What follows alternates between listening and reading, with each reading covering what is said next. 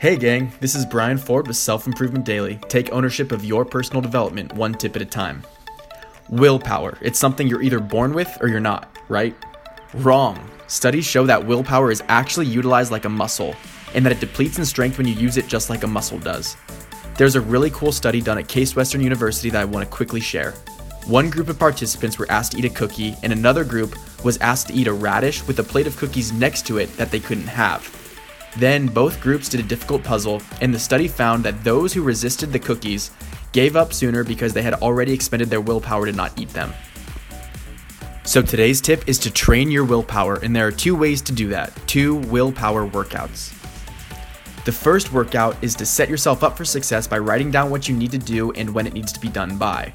This is like stretching your muscle and getting it ready to go. Workout 2 is to condition yourself to build discipline. Make a plan for how you can tackle the task gradually and follow through with it. I'm feeling stronger already. Give those 2 exercises a try next time you don't feel like doing something. Simple as that.